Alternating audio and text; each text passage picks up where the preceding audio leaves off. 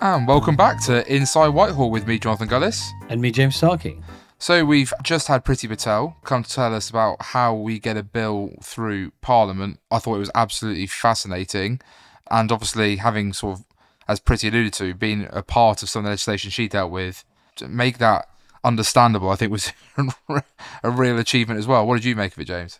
Yeah, I thought it was really interesting. And as I think I referenced at the end is, I asked Priti if she would come on, and she said, "Oh, of course. What topic are you doing?" I said, "Well, I'd like to understand, how does legislation really work? How do you take a bill through Parliament?" And she said, which I think it's fine to say because we said it when she was here. I don't see how you can get 30 minutes out of that. It's very dry. And she's right. When you look at the description, having done politics at uni, and you look first reading, The second passage reading, of a bill, yes. the passage of a bill is boring. But what I think I hope we establish in the podcast with Priti is actually really how it really works is quite interesting, because it's not as simple as you kind of lay some documents and there's a couple of votes and then you have a committee. Debates, there's a lot more complex than that. No, absolutely. I think that's what was fascinating, was to hear from the government perspective. I suppose that's what I was going to ask you about first, because obviously I'm someone I'm in the House of Commons, so I'm on the receiving end of the legislation that's been drafted up.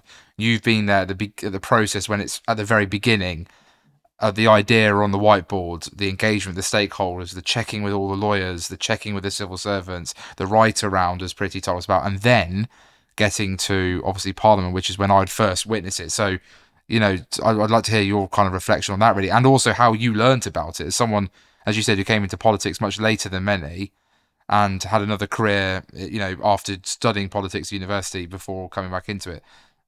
The theory versus the reality, how did you find that? Oh, well, a learning curve. I remember it was Dominic Cummings that actually said to me when I was going to be a SPAD, your first year is vertical. I don't know why, but it stuck in my mind. And he's right, your first year in government for me, was just a vertical learning curve. I wouldn't say it's forget everything you know before, but it's kind of relearn it and then add 90%. And that certainly is the case, for legislation. It's very complex. As we touched upon in the discussion with Priti, you have to remember it's something that's got to work in the real world. So at DEFRA, we did some really big pieces of legislation. The farming bill we started, the environment bill, these have huge impacts on people's lives and livelihoods. And so, I remember as part of that process, you obviously at DEFRA, you get your wellies on and you go to a farm. And I don't know, various things stick in your mind. And I remember going to see a farmer, and he took us into his office, and it was stacked with paperwork. It was full, more than an MP's office. There was just folders and folders and folders. And he took us through and said, "This is what I have to fill out for what we've got at the moment." I don't know if a farmer would say they maybe still have to do the same thing, but certainly our intention was working out how we can make that easier. But it was seeing the real world of, this is all these things you sit in Whitehall and do. Here's the real world. Yeah. Here's the real world of it and what you're trying to achieve.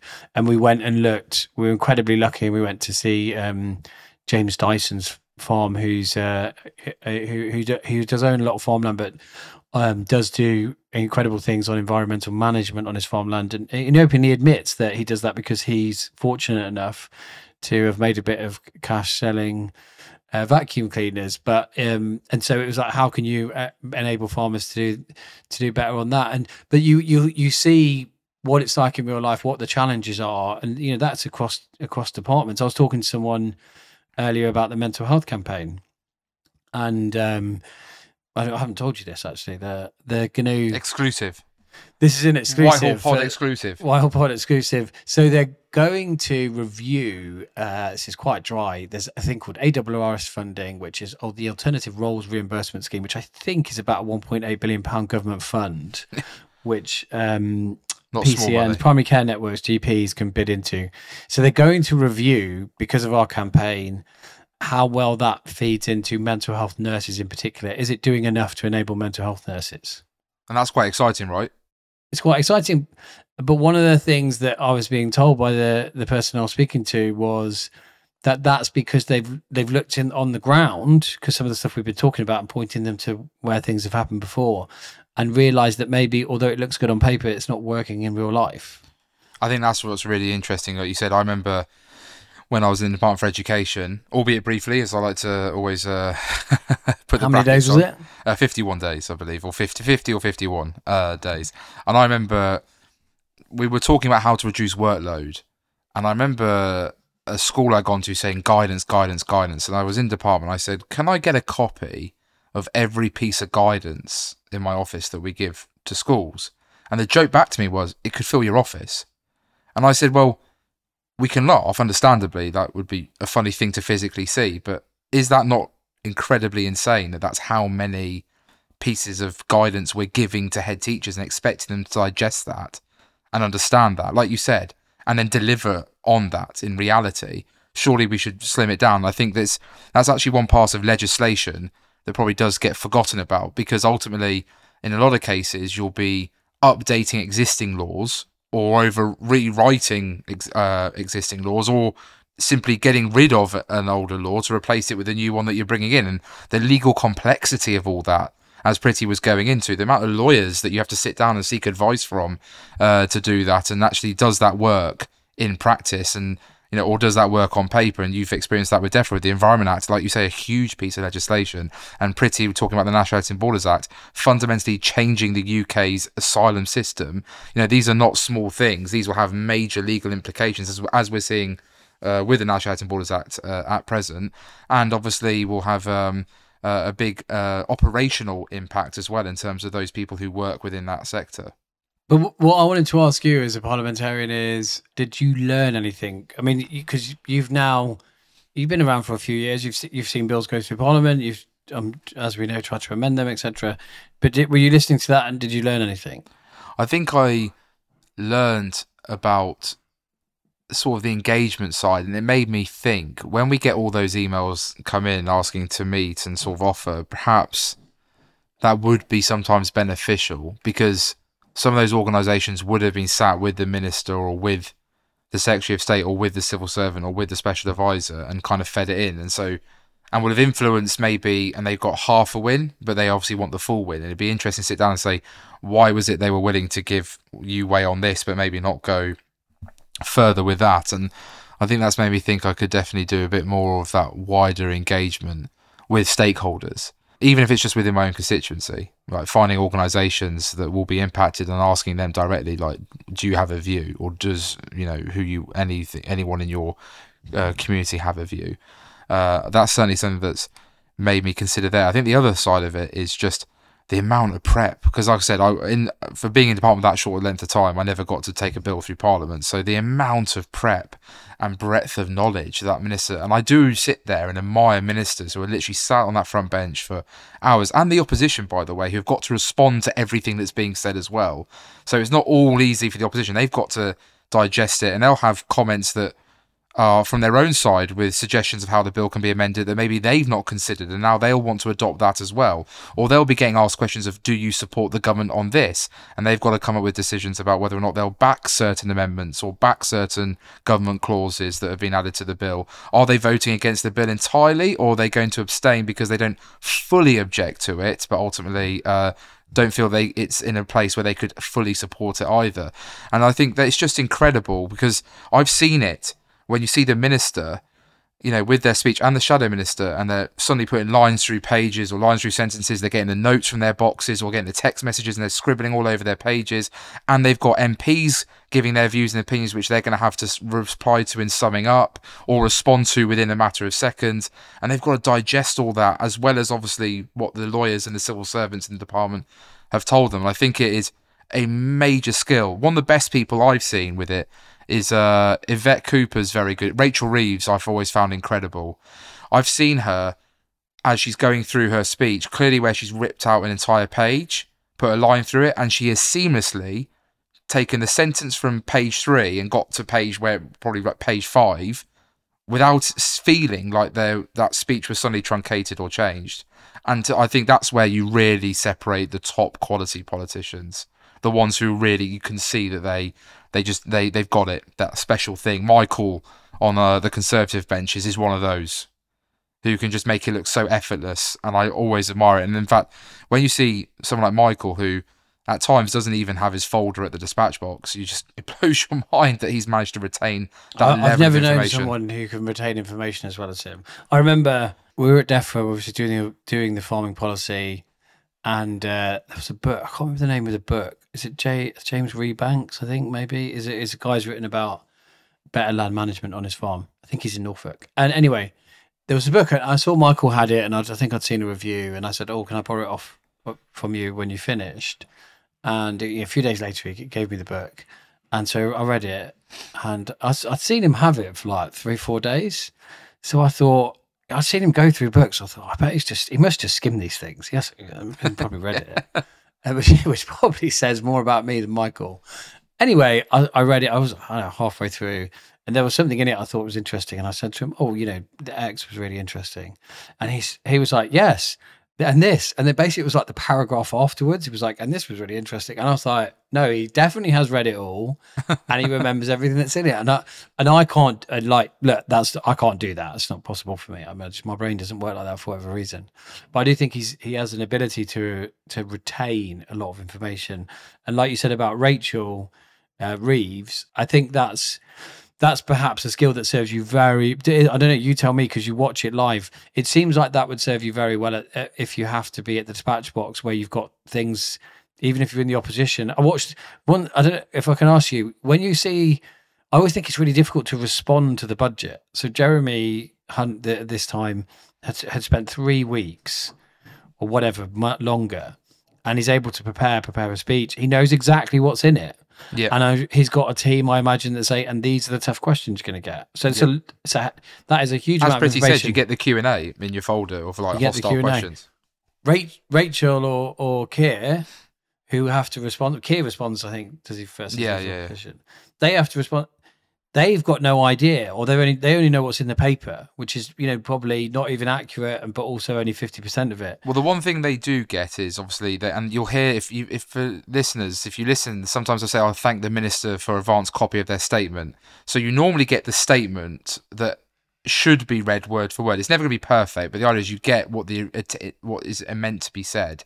So that way you can spot if a minister does miss something out. And do they get in trouble from the speaker if they veer off a lot? No, you wouldn't get massive in trouble. I mean, the opposition might say this is now a very different what's changed in the last half an hour, and then you could probably put some spin on it politically to suggest that they realise something was going to be unpopular, or clearly they've got draft A and actually draft Z is now being read by the minister. So it would talk more about the competency. But I think that statement, let's not forget, from what I understand, it could be half an hour, maybe an hour max in advance. So you're not getting this thing days or weeks in advance. You're getting this thing literally an hour maybe in advance.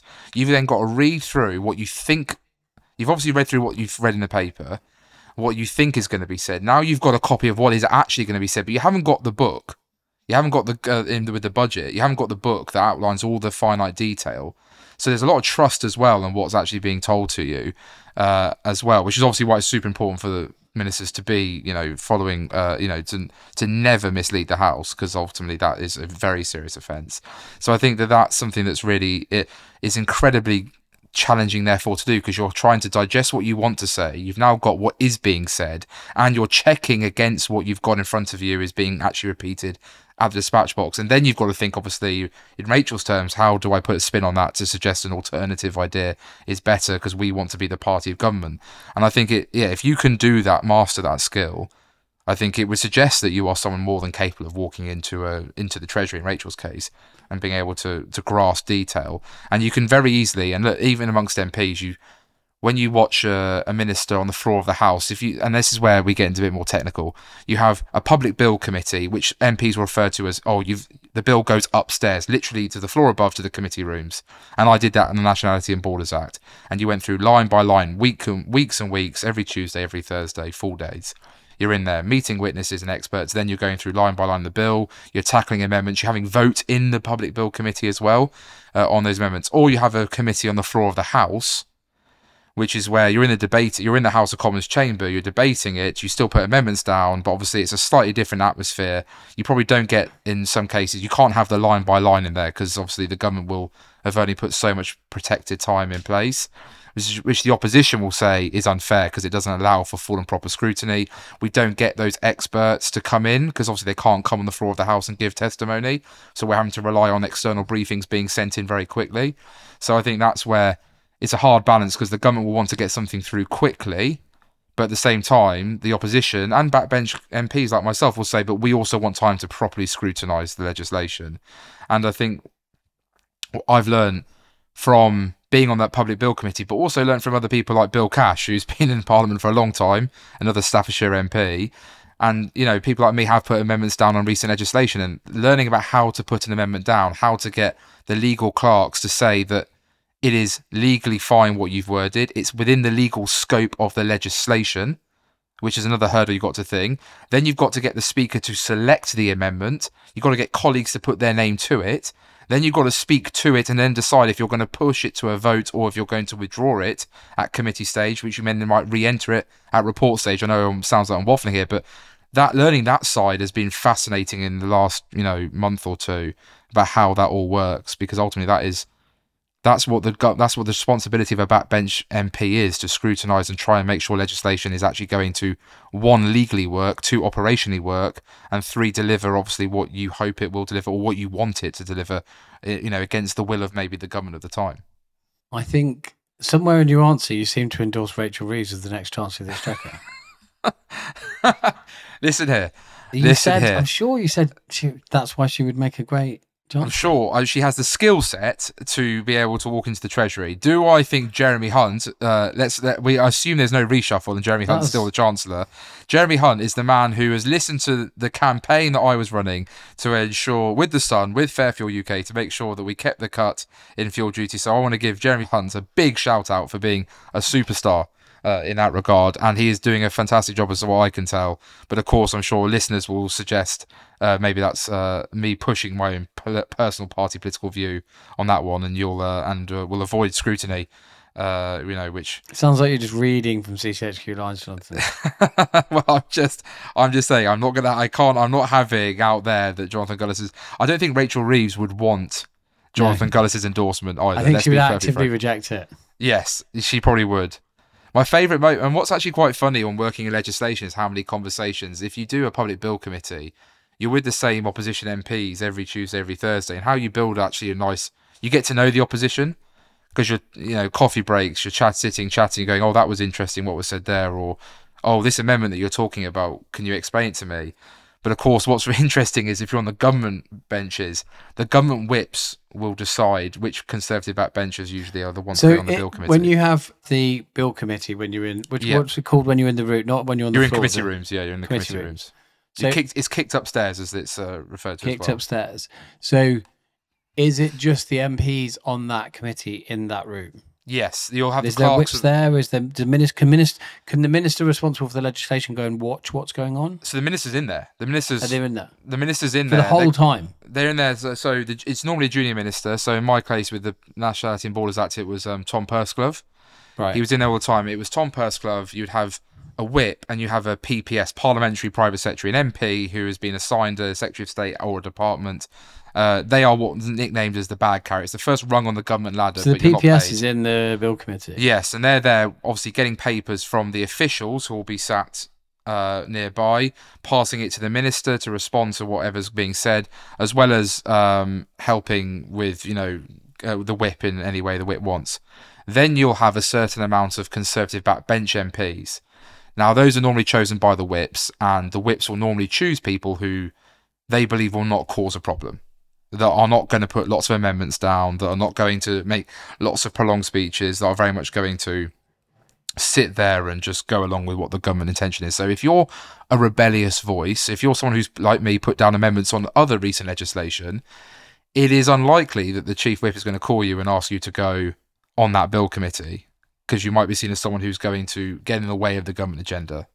So then what you have to do is you can still put amendments down, but you won't be sat on the bill committee to debate it. So I've never seen a bill committee. Does it look like a select committee? No, you have the benches. The benches are opposite each other, so it's like a House of Commons setup, but it's a table, a long like bench style table, and then seats.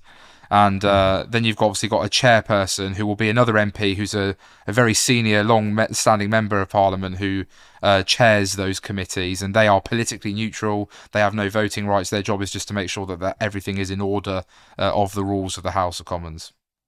I see. And so during that process, so that's where you will get amendments coming in. So you'll have, for example, clause 1 of a bill, and you'll spend time talking about clause 1. The opposition will give so the minister outline why clause 1's written the way it is. The opposition will say they're either happy or unhappy or indifferent about it. They may say that they've got amendments which they're making to clause 1, and it will relate to section 5, line 3. We want to see this change, and they have to explain the change that they want to make. Then there's opportunity for backbenchers of the opposition. So you have Labour, SNP, Independent MPs, and you have Conservative. If they want to speak, they can do. If you want to intervene, ask, whilst the minister or opposition speaking, you can ask. Are they members of the committee? Sorry. Yeah, so all the opposition. So you have if you've got, if I'm a the ruling governing party will always have the majority on those committees. So if there's a vote, it's expected that the governing party would be able to get it through without problem. But if I'm a backbench MP and I'm interested in a particular bill, but I'm not on the committee, can I go and watch the committee happening? Yeah, so you can go sit in the public gallery, but you can't say anything. I can't speak. No, you can't speak. No, but you can go sit and watch. You can obviously, or what I tend to do is on certain legislation that I'm really interested in, I get the Hansard the next day ready, and I'll read through it. Well, Pretty said that she would every evening read the Hansard, which is remarkable, by the way. Like, that is very intense, because that's when you're talking about 6-7 hour sessions over the course of a day, that's a lot of words that have been spoken in that day. And obviously you're reading your minister, I'm assuming, to make sure they're on message, but you're also trying to see where's the mood, any backbencher in particular who's maybe gone on there without any intention, but suddenly got very excited or very engaged, or is actually seemingly starting to soften their stance, or has the opposition made a good point that you actually want to adopt and get in front of yourself. So you may do a deal where the government agrees, and then the next day, for example, Tom would sometimes go, oh, here's a letter in response to what was raised, or the government accepts and we agree that when it goes to the House of Lords, we will work with the shadow minister to get to a place where the wording is acceptable for them and for us. So deals will happen in those public bill committees. You said shadow. So what are the chances of an opposition amendment in bill committee being successful? Very hard and very unlikely. Normally, the best thing for the opposition to do is to see if a Conservative MP, in this case, as the governing party, puts down an amendment that is something that is very close to or vaguely in line with what the opposition thinks. And they are aware that amendment can also gather, in the case of the current government, I think it's about 33. So could you get 33 people to go against the will of the government? And then then, if you get all your people on side, that ultimately the government's going to have to make movements. So this is when the maths kicks in, the numbers, as it would be talked about. First rule of politics is being able to count. Yeah. And so do the whips think that they've got, no matter what, do they think we've got enough people? So even if 10 people go off, we're fine, we can handle that? Or actually does it get, and obviously with some amendments I've put down recently, we've had 30 names that have gone public. So we got a commitment, therefore, to not push our amendment to a vote, but we've got a promise to engage with number 10, and in this case, the Home Office. So, again, things like that can be discussed behind the scenes about, I will not force a vote, but I will obviously make sure that we have a discussion. Tim Lawton had an amendment which had some high-profile Labour MPs on it and some high-profile Conservative MPs on it. He got some promises from the dispatch box that meant he didn't push it to a vote, because ultimately probably would have ended up seeing the government lose, because there would have been enough Conservative MPs with all the opposition parties who would have voted for Tim's amendment as it was written at the time. So I think that's where a lot of that goes on at committee stage, is trying to find middle ground, and it's about how dogmatic you want to be at times as a minister. So committee stage is a bit about trying to, at least within Parliament, trying to work out a consensus.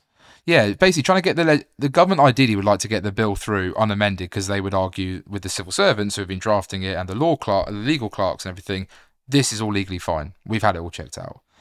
But obviously, no legislation is ever perfect, and even the government puts down amendments to its own legislation because things will be brought to their attention and go, oh yeah, we need to legally change that word or whatever. Normally, they're very technical amendments. So, but at Bill Committee with big bits of legislation, like we saw with the Levelling Up bill that Michael's taking through, there was pages, a bit like the National Housing Borders Act, tens of pages of amendments. And obviously, Michael was meeting with opposition parties, going, yeah, we accept that, that's fine. Can we reword it like this? And then obviously, that's in a place like that. So there's a lot of those conversations that go on. And then normally once you get through committee stage, you then get report stage. And normally report stage might be one final change the government's making or one amendment that the backbencher's got. The government's agreed that backbencher can get the publicity. In a sense, if they can push it, the government will say we accept it and it goes through on the nod. So the backbencher gets the win. Or the opposition will want to still put down an amendment because they see a political point scoring opportunity. And by the way, that's not a dig, that's their job. They have to outline how they're different from the government. So they would say this is something that at least puts a clear line between us and the government as to what we would do. We will force a vote to at least make our point that this is what we wanted to do. And then normally how do you force a vote? So what happens is you just got to have enough voices. So you'll normally be contacted to ask if you are intending to push it to a vote, and it's normally seen as polite to inform, in advance the Speaker's office where you're intending votes to take place, so they are at least aware, and the doorkeepers are therefore aware of what's going on. And then the question will be put by whoever's in the chair to the floor of the House or in the Bill Committee, and it's simple: those in favour, aye. Those opposed, no. No, and as long as you get enough people shouting no with enough loud voices, and that's where you want your gulluses who can bellow from the benches. You've just referred to yourself in the third person. I know. Well, I know it's the first sign of madness, isn't it? So I apologise. But yeah, when you can bellow, loudly, as long as the speaker feels that there's a genuine contest in the House, then there will be a division. If you are forcing a vote as a backbencher, you will need to organise your own whips, other MPs who will act as a whip to go and do the chalking off as people walk through the different lobbies to tell up the ayes and the ayes and the noes. So you have to obviously hope that there's other like-minded people, at least 3 of you, to shout no and to tick off who's going through at the very least. Otherwise, the speaker will listen to the noise level of the House, and if there's clearly more than enough ayes who are being very loud, then they'll take it. They'll take it based on the volume made in the chamber or in the committee. I think we need to do an episode on the speaker, don't we? If we can do it with the speaker. Oh yeah, it would be great to have the speaker. Lindsay is a really good guy. Mr. Speaker, not Lindsay. Mr. Speaker to me. Anyway. Yeah, we know each other probably better than most, and that's for all the wrong reasons. Because I get too many tickings off. But no, I actually get on with him really well despite the tellings off. And he has met my mum, hasn't he? As you know, James. That's true. He's had her for tea, hasn't he? It's basically like she's been over for a aperitif. Yeah, when he invited, that was my joke to him when he met my mother. I was like, it's basically going to visit the headmaster all over again. Yes. Perhaps when we do the speaker, we'll see if my mum can come on and just sort of chip in every now and again with what she thinks. I'm sure that would make great listening, right? I'm not sure it would be great for you if both your mum and the speaker were there. No, probably no-win situation there for me. But, entertain for the listeners. And that's what we're interested in. We're interested in you listening to Inside Whitehall and having fun as you do it. We've always got the listener at the front of our mind.